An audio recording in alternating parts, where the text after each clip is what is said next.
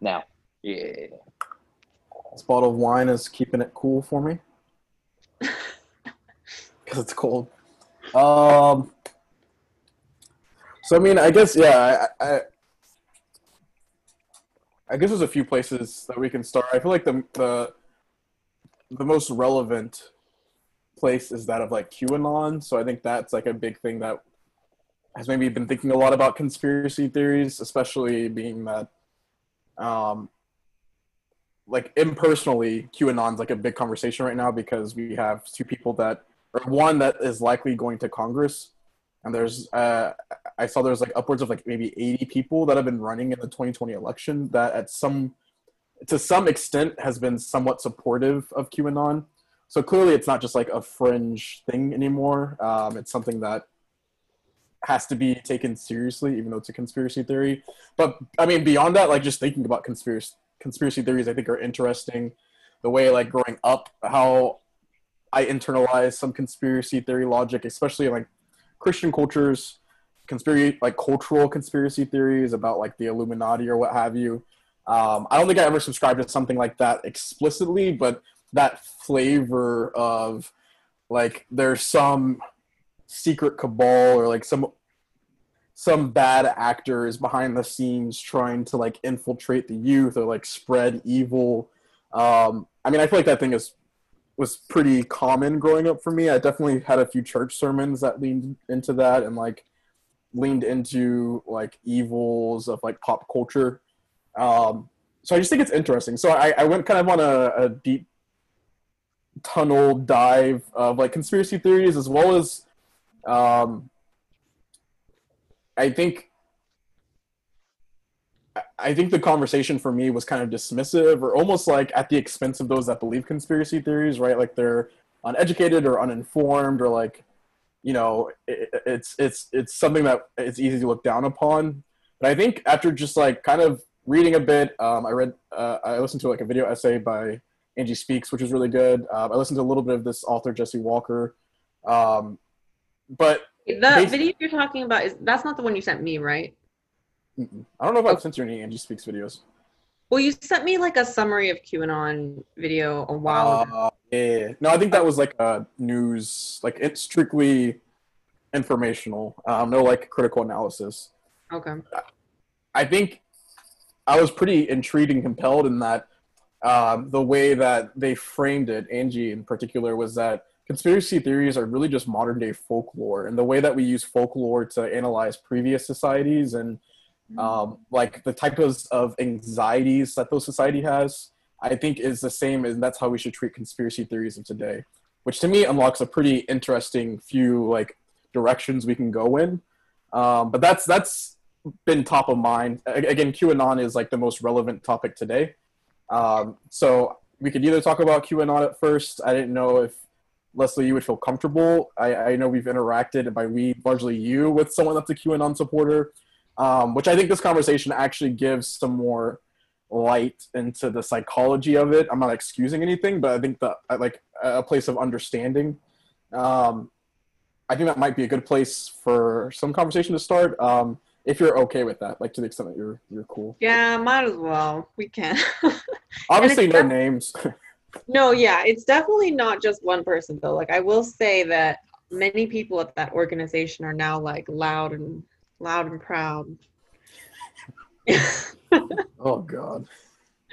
But I guess like a quick like summation of QAnon is this idea that in 2017 there's this person or group of people named Q that are in the Trump administration, and Trump's a part of Q, and what they're doing is taking down the deep state. And there's this conspiracy that there's like this secret ring, a pedophile ring of powerful people who are not just pedophiles, but they drink blood, and that keeps them youthful or something. Like there's some No, sort they of, or drink adrenochrome. They extract adrenochrome, which is some chemical that I think is actually real that the body produces when you're scared. And the versions I've seen of it are that they like keep like kidnapped child, yeah, like sex slaves, but also they like terrify them. It's actually literally like Monsters Inc. You know, like this scream. It's literally like they scare the kids and they extract this adrenochrome or adrenochrome, and that's what keeps them. That's what I've And then there are That also sounds candidates right. who also eat the kids. Yeah. And Hillary Clinton Sick. definitely takes it. Yeah, like they, The according Clintons, to, the yeah, Obamas, John Podesta. I heard that Chrissy Teigen. Chrissy Teigen, She got Kobe. wait, what? I had, There's some the death of Kobe got tangled up into some of the oh conspiracies. my gosh, that's so embarrassing. Yeah, no, Chrissy Teigen, I don't know if you guys heard about it. Like she got like attacked on Twitter, but also deleted like 30,000 tweets. I guess because and of course that just like added more fuel to the fire. They're like, "Oh, see," but she was like, "No, I mean it's because you guys are like literally psychotically analyzing every." And also, isn't Pizzagate involved too? Yeah, there's Pizzagate like overlap as well. Sorry, continue your summary. I just had to insert. It's not just drinking blood. It's like a specific, although that's probably. Well, that's the core of it. The tricky part, and this I think is common with most conspiracy theories that we can talk about, but the boundaries of it are pretty fuzzy, so it can be scaled up or down.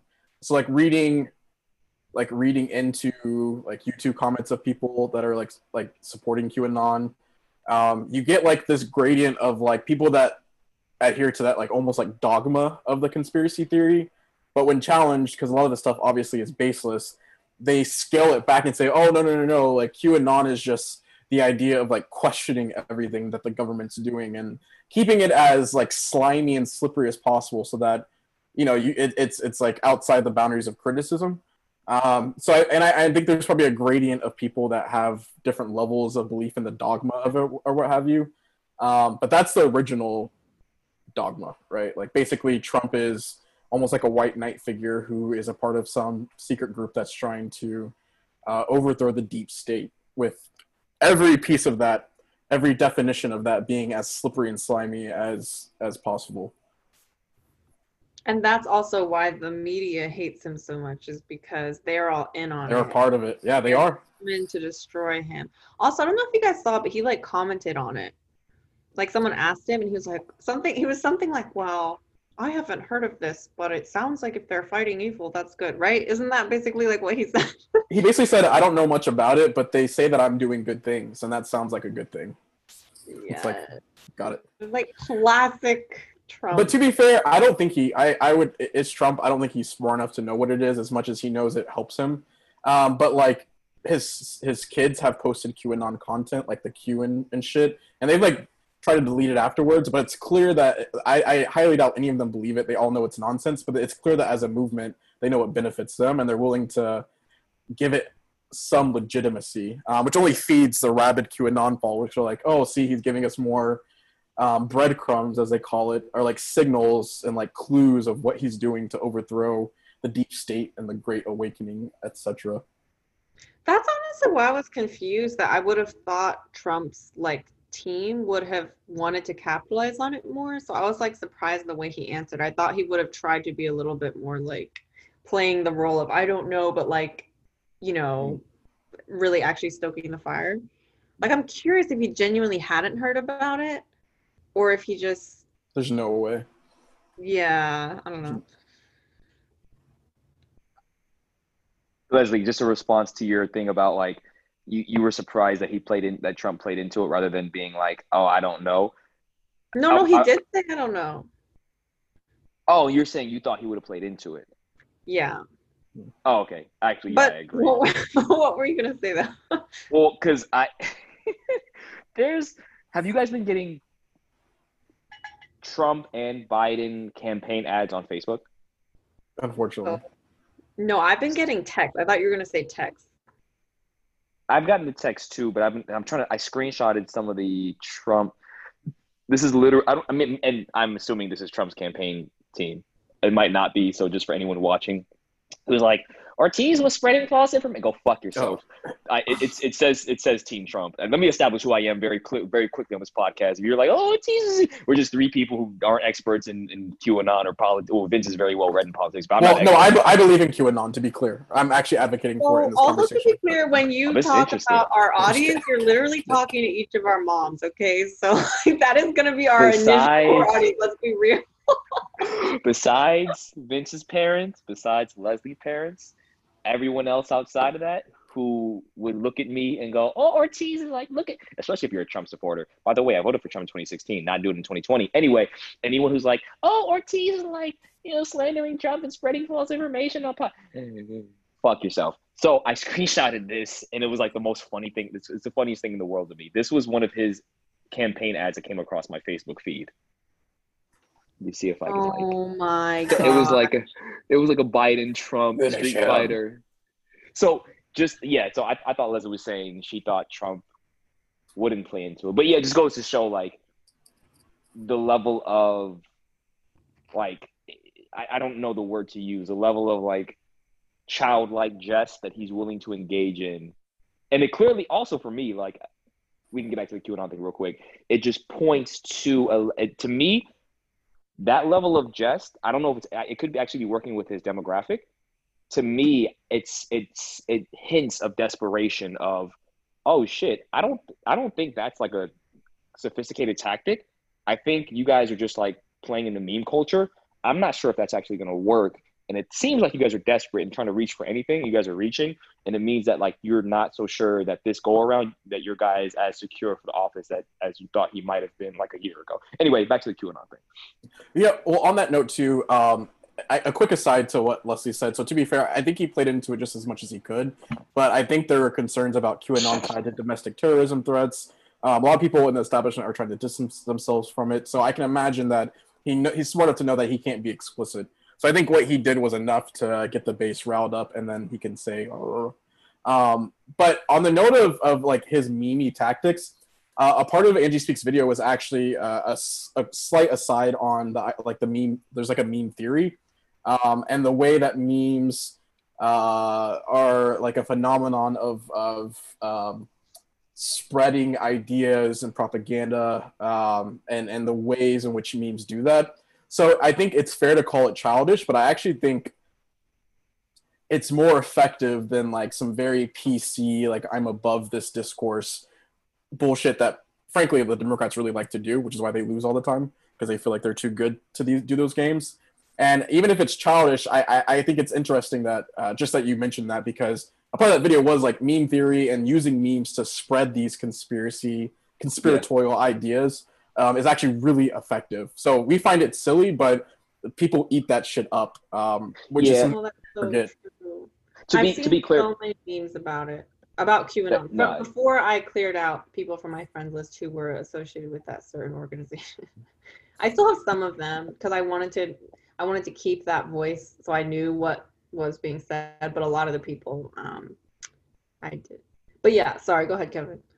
no, to be clear though, I do agree with Vince. Like, this is going to be such a weird meta podcast comment. So I was listening to the Joe Budden podcast, and they talked about in it, there's a company that purchased a meme company. So there's a company that makes memes and like viral videos, and it might have been Warner. I think Warner purchased a meme company. And then they went through a breakdown of the money they spent on the meme company was equivalent to what they would have to spend on a significant artist's catalog. So Joe Budden was asking, what does it tell you as a general consumer? Or if he was asking his podcast friends, he was like, what does it tell y'all who are savvy in the music industry when a media company like Warner, instead of buying an artist's catalog, invests in memes instead? So like to speak to to validate what Vince was saying and my agreement, but my nuance of agreement with him and the power of memes. Yeah, I think me watching how Drake has used memes in his career, especially in times when other artists are trying to discredit him as a rapper, me watching how memes have turned Hamilton into this whole thing on Instagram, me just understanding the power of memes and GIFs on phones, I do very much so agree that it's like, in many ways, it can be a clever, sophisticated tactic.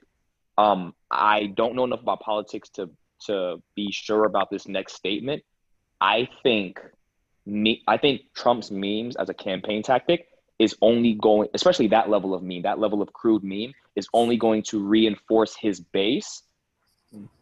But if what has happened in terms of the Black community and police brutality in the past several months, if that's possibly mobilizing enough persons to go out and vote for someone other than Trump works, then I think Trump is in a dangerous place in terms of needing to get people that are on the fence that normally wouldn't go out and vote to try to get them to vote in order to outmatch the numbers of what I think is going to happen for Biden and Kamala.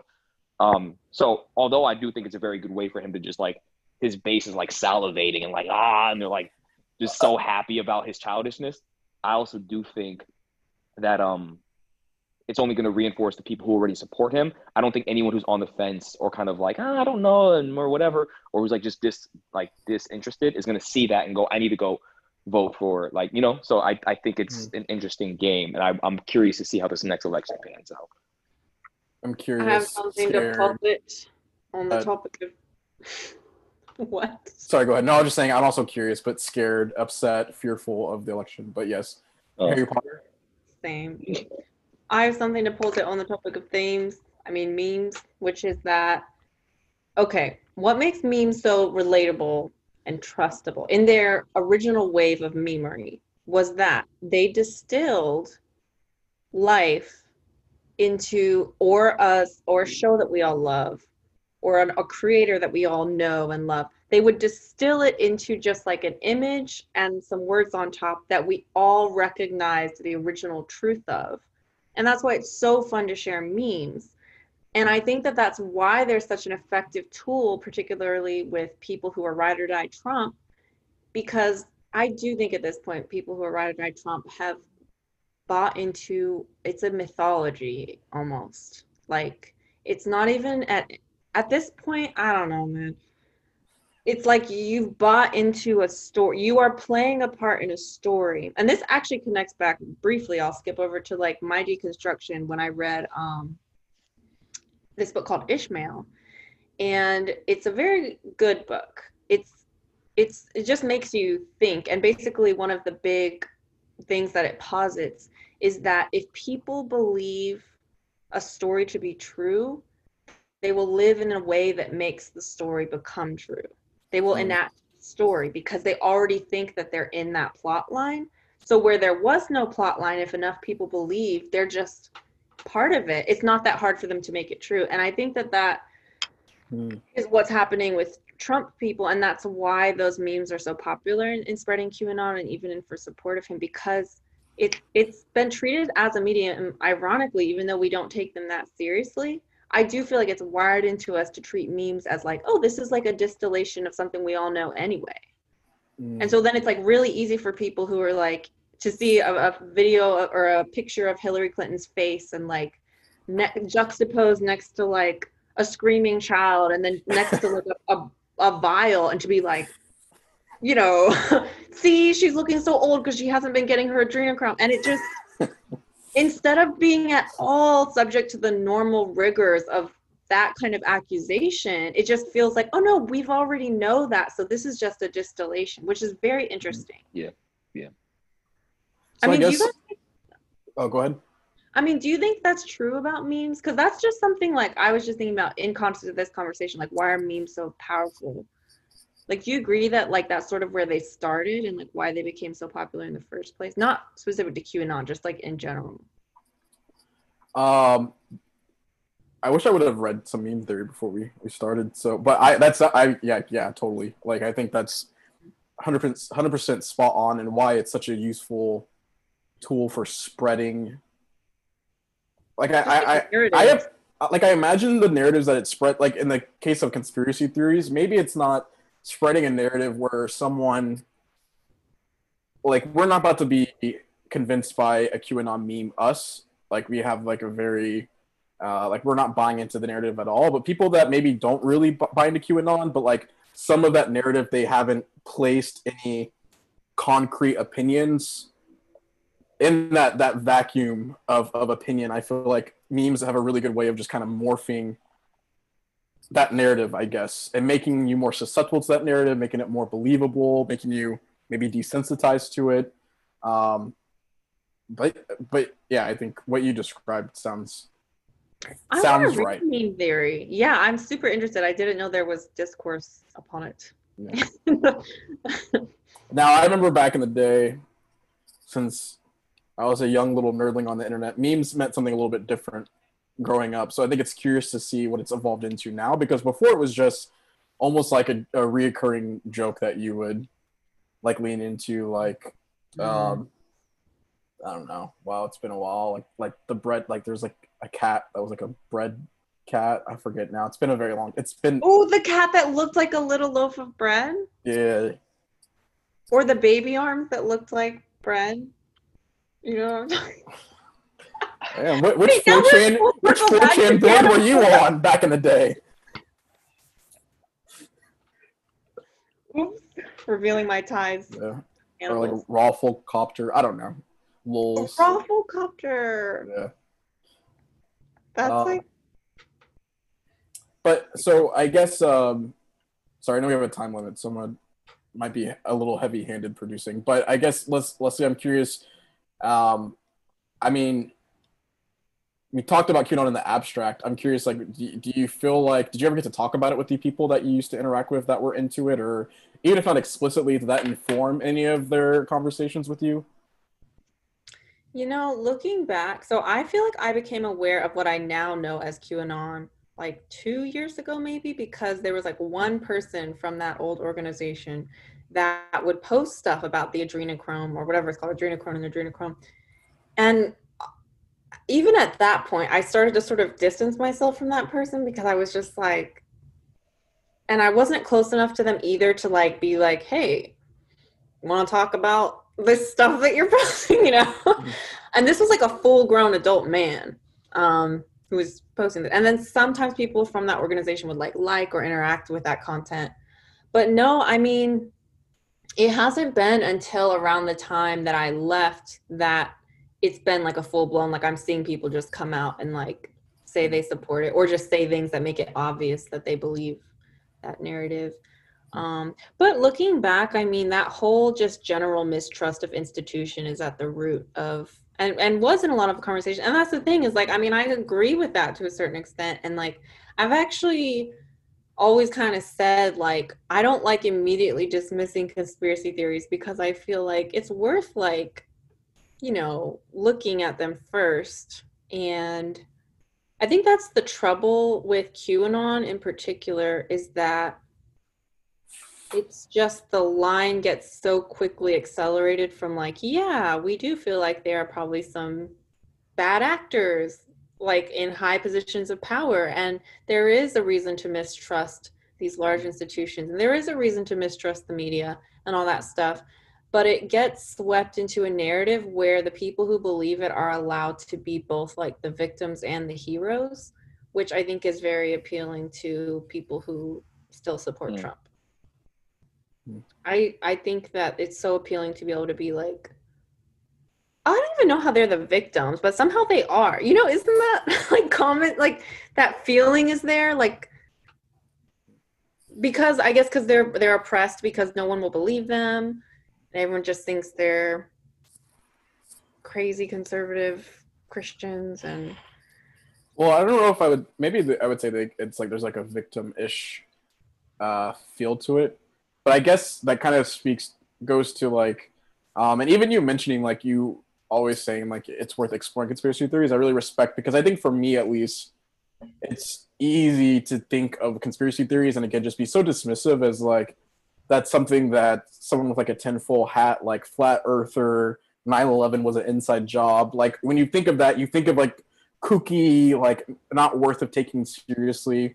But I really appreciated like the framing of like like modern folklore, and I think because of that, I think where I am where you have been, Leslie, in that no, like I'm not going to legitimize QAnon as a theory, but if I'm really concerned about it, that means I need to understand the underlying anxieties that this demographic feels, contextualize that, historicize it, and meet them at those anxieties, which are often anxieties that I share, kind of like you mentioned, right? Like, yeah, absolutely, I'm suspect of people in power. Absolutely, Epstein did not kill himself, and like that's his ties to Clinton, his ties to Trump, like his ties to like. That's the ironic thing is I cannot wrap my head around. Anyway, yeah. Well, Trump distanced himself, blah blah blah. Like, got it. But regardless, even if Trump had nothing to do with it, like if it was just the Clintons, like yeah, all these things I totally agree with. And I think there's a danger in just being dismissive of those anxieties. And I think also it's not just an indictment of like the American right that's susceptible. It's an indictment of the American left, which I wouldn't call left, but the American left, aka Democrats, being so elitist and dismissive of those anxieties. I think it does speak to how out of touch they are, and how ill-equipped they are to deal with these kind of things. Hence why I think Trump still has a chance of winning. But but I don't know. I feel like that topic of like folklore and anxieties is fun to kind of chew on and play with. So I'm curious, like, if you guys have any experiences in your life of believing in the conspiracy theories. Some examples broadly, and then like my own, which I already kind of mentioned my own. But after like reading, like thinking through like witches and conspiracy theories when there was concern about women and having power, actually Christianity with both sides conspiracy theories, right? With Christians, like at the time, thinking something like Nero is the Antichrist, as opposed to the government at that time thinking Christians are a cult because they drink Jesus's blood and like the crazy cultish people. Things of like Freemasonry. I went on like a long rabbit hole, like Freemasons and Illuminati, which have very clear historical there's historical explanations for Freemasonry, right? And the Catholic Church being scared of the Enlightenment period and thinking that they are, well, Protestants more so call them demonic and believing like that mystical version, but like Catholic Church thinking that they're just too secular. So all these things have like a historical root that just blossomed into conspiracy. And then like, I think I just see growing up like Freemasonry, like of course there's some like demonic all-seeing eye that's like at the tops of power of society. And again, I don't think I ever explicitly believed any of that, but I think in the vacuum of really knowing the history and thinking about it, there are pieces of it that I was sympathetic to. So that being said, like, I'm curious, like, have you guys ever previously believed in any conspiracy theories or known anyone or had family members? And not only I'm curious about conspiracy theories, but I definitely would be curious to think, like, what anxieties did those conspiracy theories speak to, you think? Well, let's get the elephant out of the room. We all believe that the Illuminati is real, right? I'm just kidding. Oh my gosh, your face. I was like, tell me more. That was so funny. It's a good question, Kevin. That is a really cool framing, though, of it as folklore. I'll send you the video. Yeah, please do. And the underlying anxieties, that and it just that phrase, I feel like that relates to so much beyond conspiracy theory. It obviously relates to the Trump presidency. Like, it relates to the racism that we've seen amidst COVID, the anti-Asian sentiment. Even like like black and white bad. I think it relates to things like the religious right Christianity and like a grayish way. Like I think a lot of the conspiracy theories that I was susceptible to are anxieties around loss of power, switches and cultural dynamics in our culture, demographic switches, like all these things. Sure, like you can point to like racism specifically, but I think there's an understandable fear of a group of people at once having the primary hegemony in a culture and a driver of culture and what's considered like proper, losing that. I think it's arguably a good thing, but like it's an understandable anxiety that needs to be spoken to as opposed to dismissed. Right. But yeah. What do you think about Kevin? Eyebrows? What? Look at him on his couch looking all contemplative. Contemplative. So, I'm just you guys have said a lot. When you say what do I think, like specifically, what do I think about which part? Okay, if you have any piece that's top, oh sorry, go ahead. I was just gonna say you don't have to reply to, like whatever spoke to you and what you want to respond to.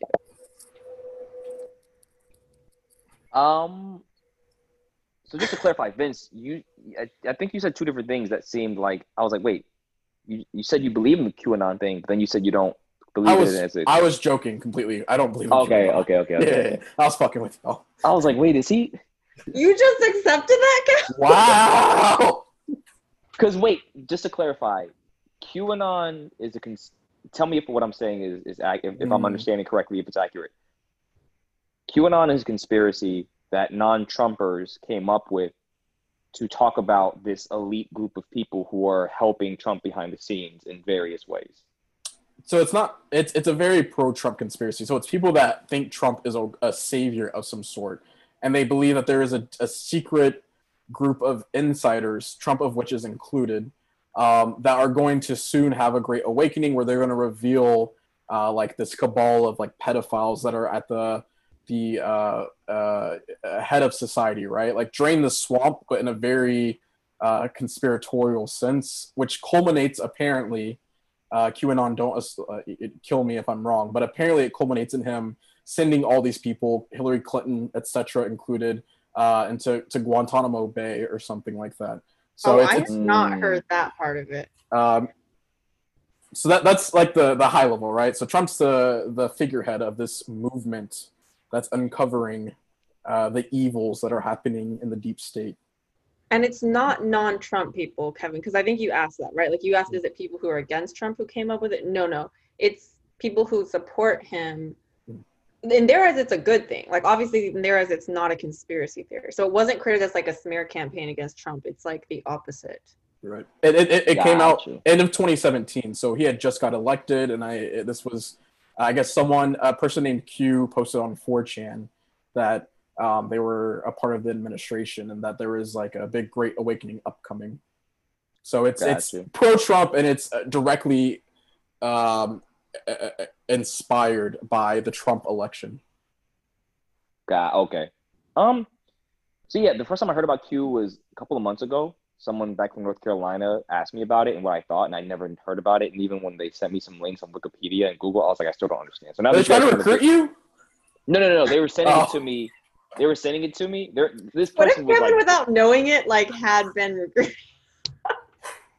He was a part of QAnon this whole time. Oh, ew. Okay. No, it's someone who doesn't fuck with Trump at all was asking me because they had just heard about it, probably through like social media. Did Leslie disappear on us? She was pissed at you. Sorry. Now you Gucci. So that was the first time I heard of it. Even when they asked me about it, and I Googled the phrase to see what a couple of articles said, like Wikipedia. I still didn't get it. So now that you guys have explained it, it seems more clear.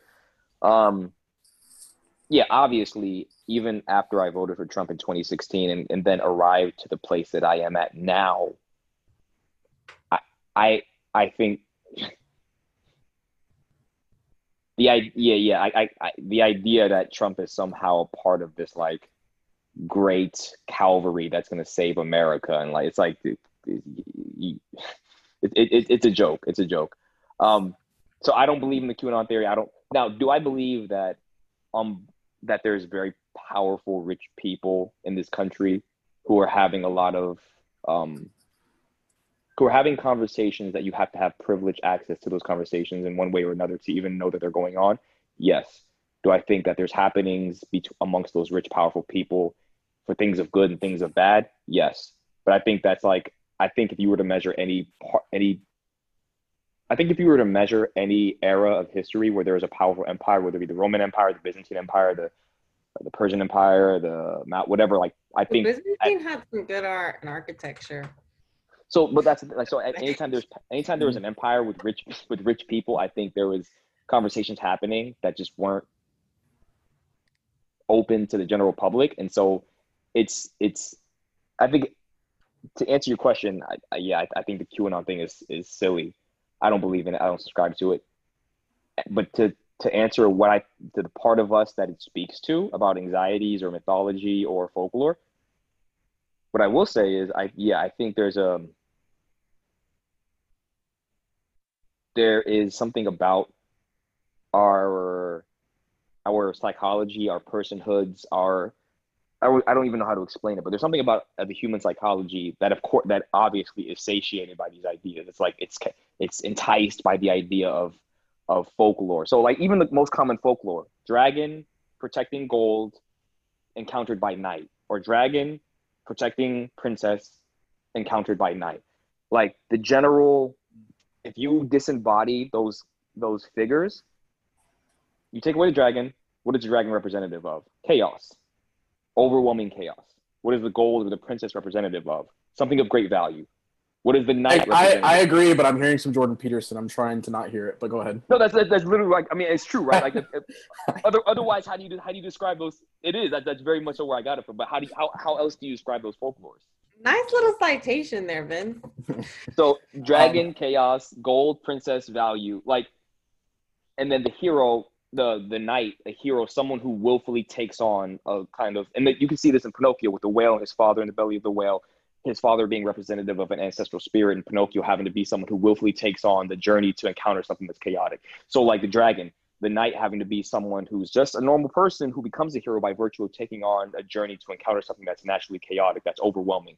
And then by virtue of, if you have the capacity in your journey to overcome the chaotic or to encounter the chaotic and be able to survive that encounter, then you naturally, your personhood, your psychology, your actual being, your ontology will develop and grow and evolve as a result. And like that's literally like a biological thing. Mm-hmm. In biology, they explain to you, in your brain, the only way you can unlock new proteins is if you put yourself in novel, stressful circumstances. So usually you go work out in the gym and you can literally unlock proteins in your body. But like with me, I spent my whole life going through traditional grade school in America, and then I went to Bible college. But going to learn Arabic totally unlocked a different part of my psychology, a part of my brain, and it was allowing for unlocking of new proteins. And I learned this because while I was learning Arabic, I had a friend who majored in biology, and he said, yeah, there's literally proteins in your brain that will only unlock when you're in novel, stressful circumstances. So the idea of the dragon being representative of a kind of chaos that's novel and stressful, whether it's moving to a new city and having to learn the whole new environment and make a living, but a person who willfully decides to take on a stressful environment that's new to them, that they're not familiar with, that they're new to, it's not their motherland, it's not their mother tongue, it's not their it's not their native environment, and they have to go into a new environment that's stressful and that's chaotic to them, and then they have to try to succeed in that environment, whatever success means, will naturally develop into their ontology, into their being, a type of personhood that propels them forward, like forward in their journey or in their path or in whatever the case may be. Because they become more of a person in that process. So that mythology that speaks. So you can literally depict those ideas within a bunch of different type of Disney movies, and it speaks to people. Like you can depict those in so many different ways, and there's something about our personhoods that's deep and locked. Like that narrative and that story. There's certain kinds of metaphors within folklore that if you just depict them, those metaphors, like people like rush to watch it and they love seeing and they love hearing about it. So something about the idea of this super secret, eyes wide shut parties in LA, or like there's these powerful rich people who are, I think it just, even as a child, right? Like you can turn a child's light on in their bedroom, look under their bed, nothing. But turn the light off and have that child stick their hand under their bed in the pitch black. Like your mind populates. Shit, have me do that. I'm still freaking out. Right? You're like adults, children, their mind populates things, right? So it's the mind populates things. Yep, that is so relevant to conspiracy theories and QAnon specifically. Because even with but like not to validate QAnon, but to validate the idea of folklore and mythology and something about our persons that calls out for mythology and folklore. Like, man, there's something very real about dreams. When you go to sleep, I don't know anyone who's been able to. I mean, Freud has attempted, Carl Jung has attempted, but there's something very real about the nature of dreams, where your mind and your soul, and if you believe in the soul, your psyche and your spirit, they're trying to communicate things to you, and they're trying to use these very fantasy-like, these very abstract elements of communication, whether it's animals or bodies of water or landscapes or people or conversations.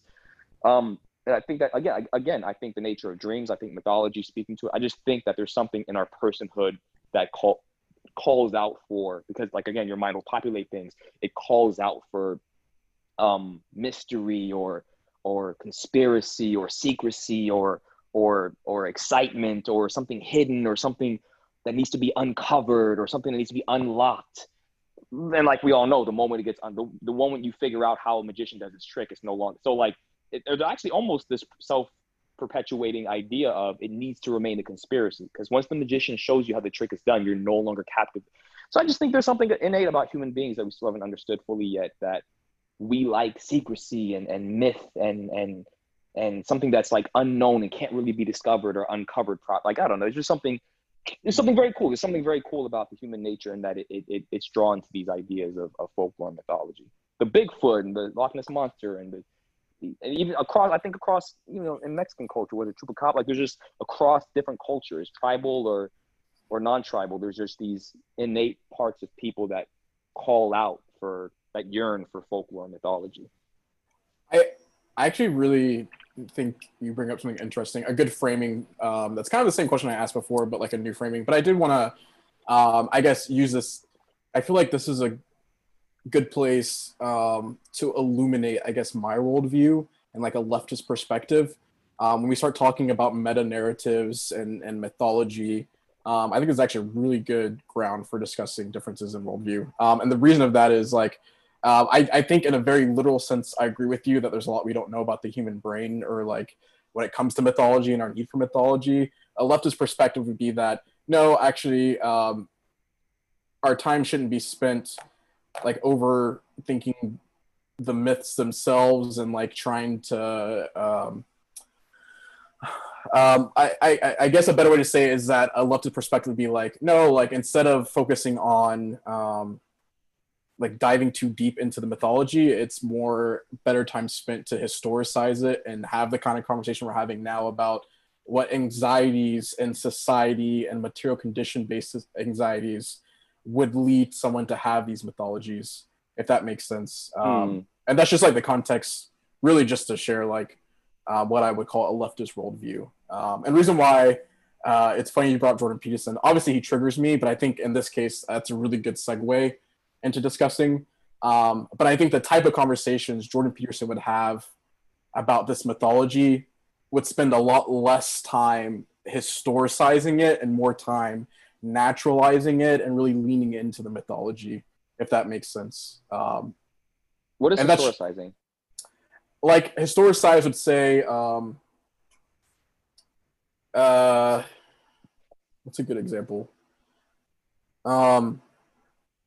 What's a big like historical event or like myth I could draw from? Basically, like there's these folklores, and a leftist perspective would be like, okay, what material conditions would leave a population to believe these things? So the witchification of women is a good one, right?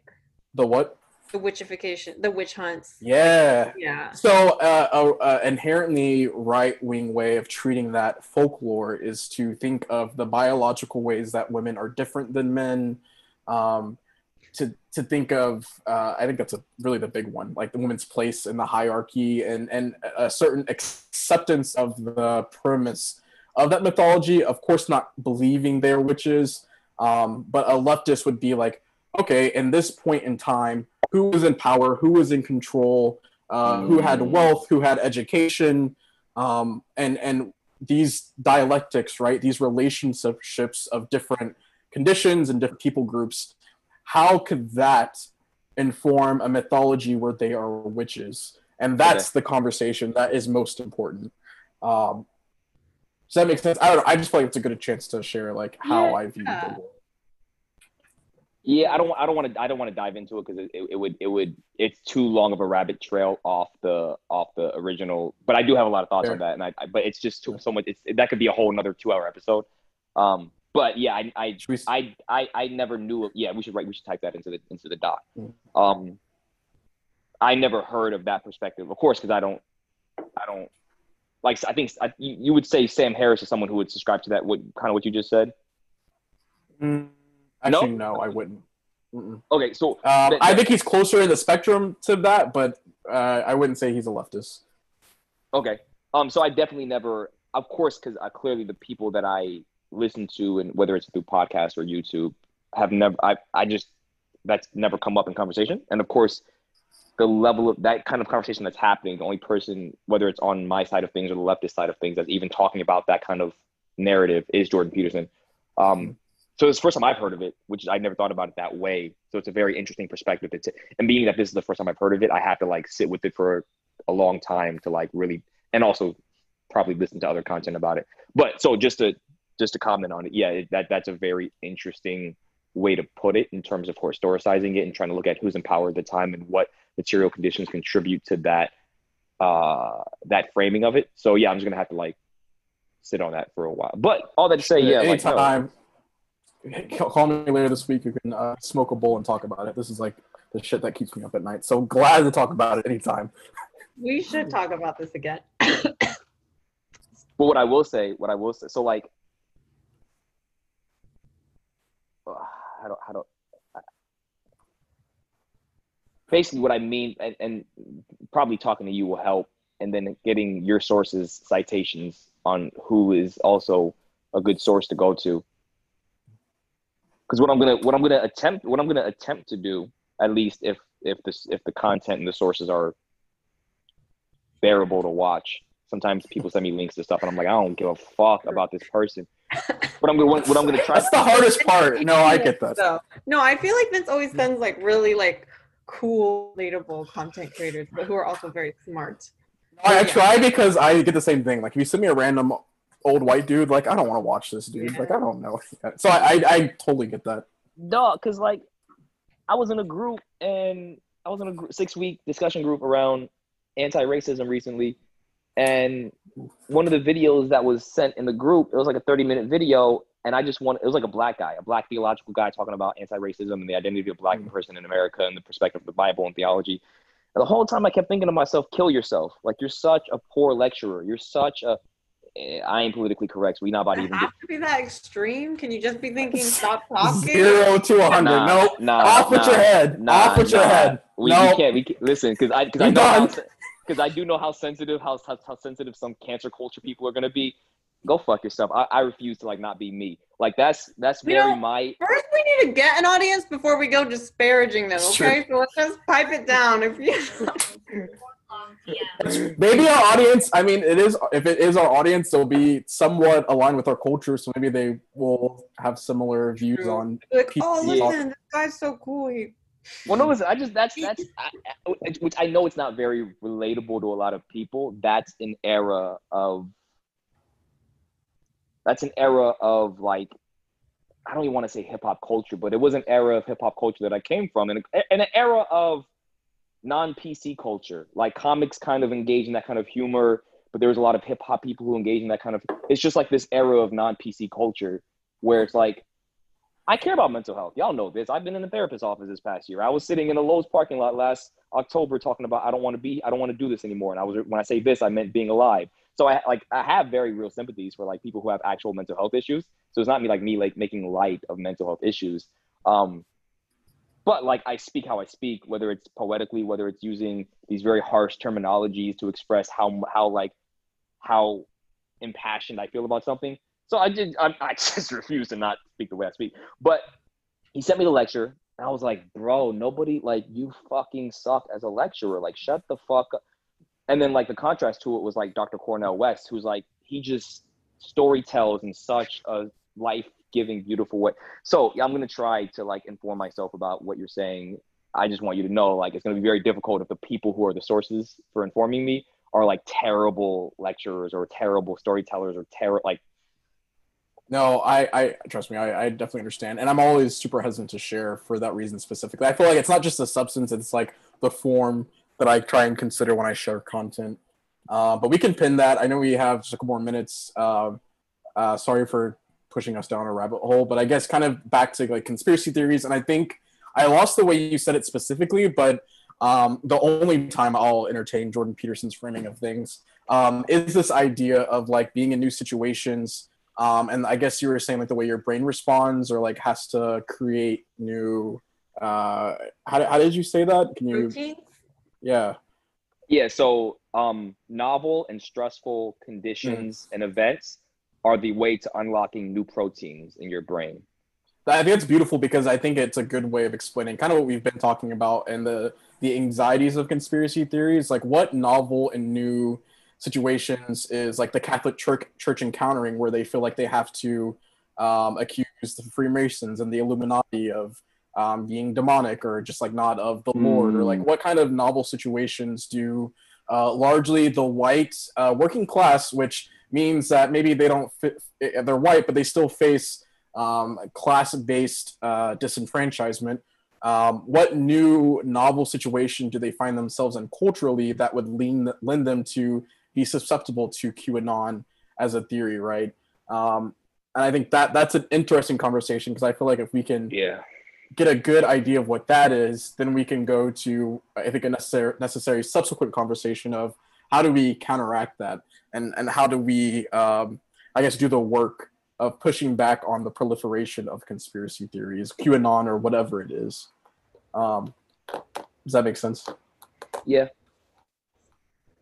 The only thing I want to propose is like, because I'm only a 29-year-old, so I like, and I'm not very well read on like how historical events or current events or historical conditions can contribute to what you're saying and your explaining of it, or my Mm. subscribing to someone else's explaining of it. Um, Mm. I guess now hearing an opposing view or alternate view makes me sit here genuinely and go, I didn't come up with my view by like looking at the world for 80 years and going, oh, this is the way I think. Of course, across multiple cultures, that it's this way. I just listened to some guy for the past year and a half, which is not even a long time in the scope of history, and went, oh, sounds good to me. And it feels right to me, and it feels genuine. So now I sit here and I go, man, like I try to do with a lot of things. I try to hold both of them in unison and go, these both can be right. And I actually have no monopoly on the truth. So now I have to sit here and legitimately argue with myself over it. So yeah, I like what you're saying because it's giving me something to balance out my current subscription with. And I have to now like sophisticate and nuance my thought. And I have to, in what I'm going to do, I'm going to try to bolster your argument and your view and your position of things. I'm going to try to bolster it and strengthen it as much as I can in order to attack my own, to see if there's any parts of mine that deconstruct or fall apart or need to be shaped or sharpened or nuanced or etc. Well, Kevin over here literally building two separate dragons to like set them to war within his own mind. well, because this is a place where we agree that none of us are experts on necessarily anything. We're all here to learn. For Leslie as well, but Kevin, since what's like your gut? Like, I guess I'd be curious. I don't have that much time, but like, No, we can go. I mean, we can finish our conversation. and maybe this is bigger, like there's bigger facets than I anticipated, but I would love to hear like what's your diagnosis? Like, just as people that are living in our society, I think are thoughtful, perceptive, have a lot of different friends. Like, I guess what is your diagnosis of what the anxieties or like this novel situation is that would be such fertile ground for a QAnon, or just like I guess most of these types of conspiracy theories that we interact with, especially in the culture that we're from. Such a good question. You know, to try to be as fair as possible. There is no, what I'm about to say isn't fair. It's very subjective to my POV. I honestly believe, regardless of culture, regardless of where you are in history, so 2020, 1800, 17, regardless of language and like literally anywhere across the world, I just think the human being, the human nature, the human condition, the human psyche there's something deeply embedded inside of it that's attached to narrative and story. Like, we love narrative and story. We love to, like, the fact that like these QAnon people are which some of it is like the fact that Epstein is like this clearly pedophilic person who did all these horrible things is clearly true, but the fact that they're constructing an entire cabal around him or around these things, and then casting Trump and QAnon as like the saviors who are the cavalry is going to come in and save the day. there's a very real possibility that it is a historical thing, that it's about who's in office right now and the current conditions. It could be both and, or it could just be that. The part that I want to vouch for is I just think there's something deep about the human condition that believes in the idea of evil and malevolence and chaos and something in the dark that goes bump in the night. But then also you have to believe that, like, there's something about the narrative of a hero or the narrative of someone who's going to come.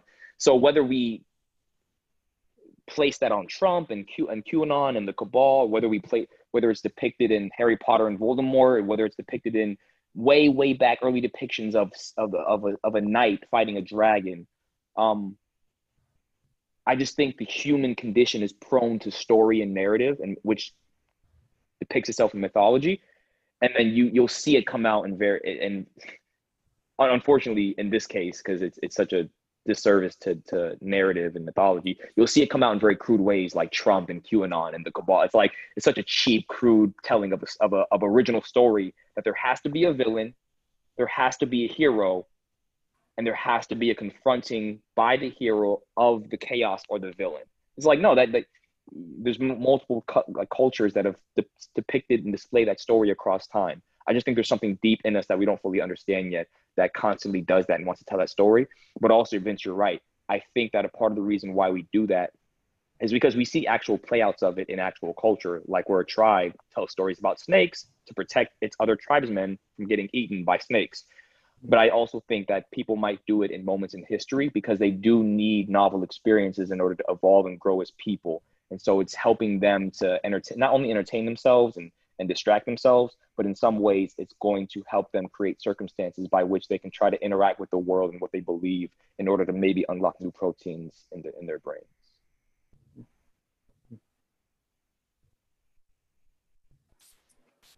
Very interesting. Vince Mama, what's up? What about you, Leslie? I guess, like, if you had to, like, what's your gut diagnosis of, like, what anxieties do the folklore of Pizzagate and QAnon speak to? Yeah, I'll answer, and then you have to answer too, and that would be like a good little wrap up. But I will say real quick, because it got brought up like 20 minutes ago, and I wanted to note, shout out to Nessie, the Loch Ness Monster, because if there were one that I believed in, yes! Because I love the idea so much. And I do feel like maybe if it's not the Loch Ness Monster and whatever iterations have been spun, like, I'm sure there's like big sea creatures down there that we haven't met. But a gut diagnosis would be, and I'm just going to say this, acknowledging that I'm probably wrong. And I actually would like to do some like reading, because I feel like they're probably, well, we can talk about that when we talk about Hamilton. But I think that this is probably a misdiagnosis, but it probably has some shades of truth, and that I think there are people smarter than me who have probably done a lot of reading that I could, like, you know what I mean? Like, and then after that have a clearer idea. But the first things that come to mind, which I was thinking about for a while in this conversation, was, okay, a few things. First, I know that like the 2008 economic downturn affected a lot of the people that are in the category that are believing in QAnon, I think. So economic, just like sort of upheaval, and just a seeming continued breakdown of institutions' ability to really care for us, as in like the working class, seems to just be more and more evident.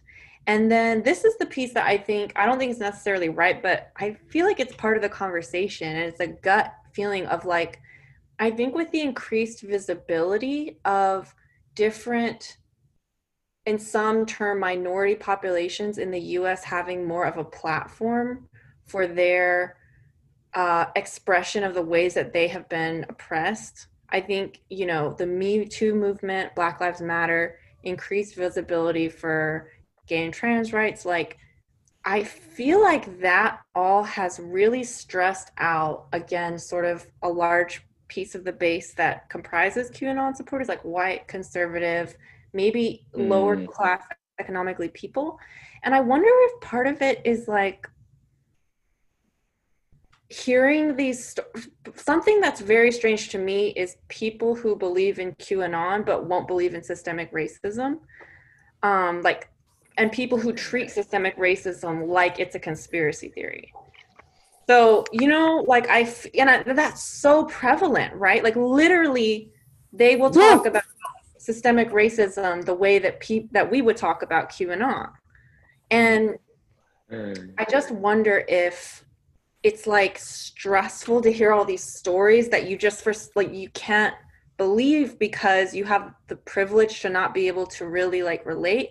And so I wonder if that's output into like, oh, see, there's something that we're dealing with that we are fighting against, and like you guys are wasting your time on these things that I don't believe in, but like I'm spending my time well by like listening to Q and like, you know, posting about sex trafficking, and like it almost seems like it's like something for them, you know, almost like the White Lives Matter. I wonder, I feel like there's a convergence with the White Lives Matter idea where it's like, well, what about a white, even though it's not just white people believing in QAnon, but it's like something for them.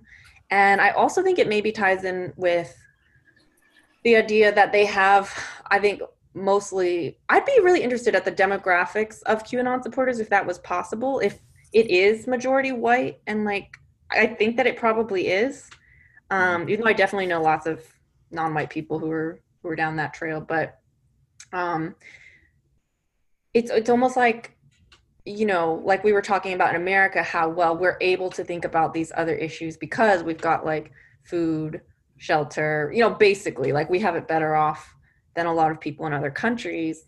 And I wonder if for a lot of the white people in here, white straight people who none of the last, like white men who none of the last several big national conversations have involved, I just wonder if they have the mental space to, that phrase that you said, Kevin, fill in. It's enough structure, like, ooh, there's bad people in power. Ooh, we can't trust the media. Ooh, like, you know, and then they just have the space to populate it. Yeah. And it also gives them room to be the hero in the story, again, because they're the ones who actually know and believe, and nobody else is smart enough to like see that this is all true instead of a conspiracy, and they're not a sheep. And yeah, because that's been a lot of the voice, right? Like, don't just be a sheep believing all these women in the Me Too movement, believing all these Black people saying that they experience it. Like, don't be a sheep, you know? And so they call what they do research, by the way. Like, people that are part of the movement, like QAnon movement, they're doing research, like finding the breadcrumbs. So yes, like yes. They're not being sheep, they're researching. Yes. So anyway, that's just kind of one that I don't think is answering your question in an overarching sense, but I don't think I'm educated enough to. I appreciate your humility, but I guess the first would be an overlap with that one. And I will say a little bit with my chest. I'm pretty confident that it is an issue of loss of cultural hegemony, right? Like, they're not the dominant culture, and the conversation of what the culture is moving forward largely doesn't include them, which I think is well, that's a nice distinct way of saying what I was trying to say. Yeah. Well, yeah. Which I think is an anxiety. Again, I think there's some indictment of people that aren't white in that, right? And that we are including them in the conversation in a way that's productive. But I think there is absolutely a cultural piece and a fear and like an anxiety of like that's centered in whiteness. I think it's also centered in masculinity. And this is kind of like a conversation that I think is interesting, but a tangent.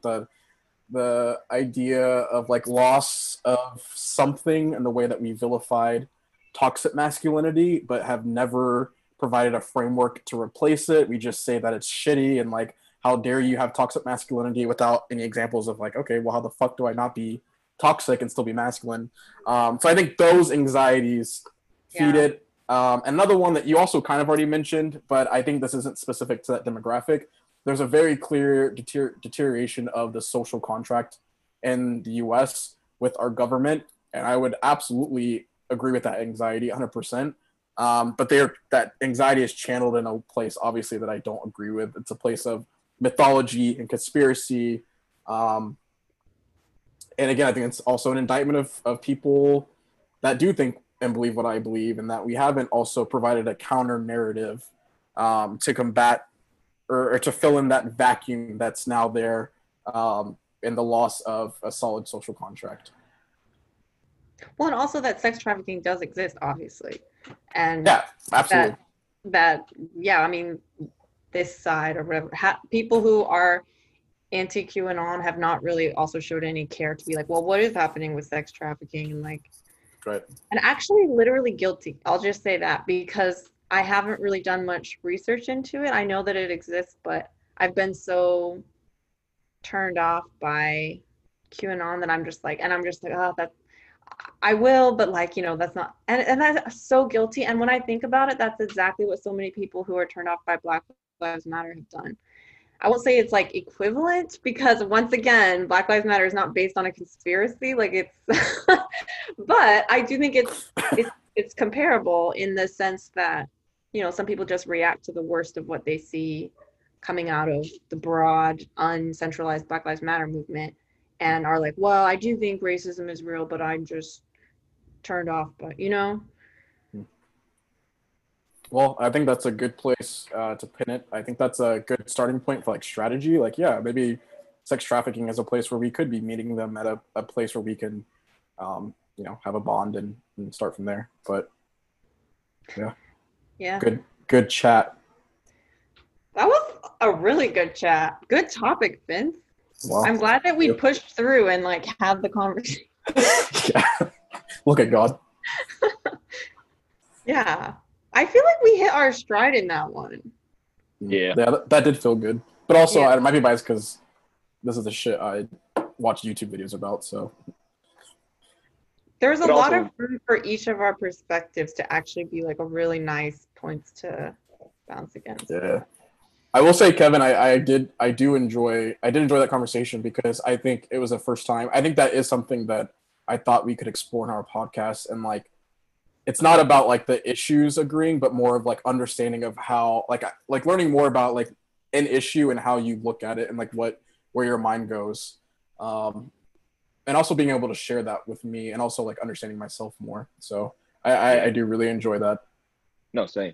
And also, like, I think this worked really well just because Vince was able to like present a topic that he clearly was passionate about and interested in, and so like he was able to like produce and guide a lot of the conversation in ways of like making sure we stay stuck to the heart of the conversation, but also had a lot of poignant questions within the conversation of like, okay, so now that we've introduced the topic, what about this and what? So it's like, man, a lot of things that I think three people who had never wrote the topic or thought about it, period, wouldn't actually ask those questions. Vince asked some very interesting and pointed questions that like, oh shit, he's like clearly put a lot of thought into this. And so he's asking critical questions that are very conducive to forwarding the conversation in an interesting way. Top-notch job. Oh, thank you. All right. Well, it's been a great adventure today. Wait. So I can everyone say goodbye to the one person who's are three people. My mom, your mom. Okay, but yeah, also I have to take my screenshot real quick since I take one every. Right. Yeah, how do we end the podcast? Yeah, how should we end? Do podcasts usually have specific endings? I need to go back and listen now. I feel like I never listen to these things. The way Joe Budden podcast ends, I think, is they just play songs at the end, and then someone might go like, all right, that like might just be songs and then peace or some shit like that. It'd actually be fun. I'd like to think about a specific way to end, even if it's like, I don't know. I have a bunch of ideas sprouting, but I'll think about them, and then I think it'd be fun to like make it a specific thing that kind of makes our podcast unique, where there's always something at the end that, yeah. Hell yeah. All right, but for now, we can just say adios, mahalo for listening. Yeah. Good night. Yalla bye. Is that goodbye in Arabic?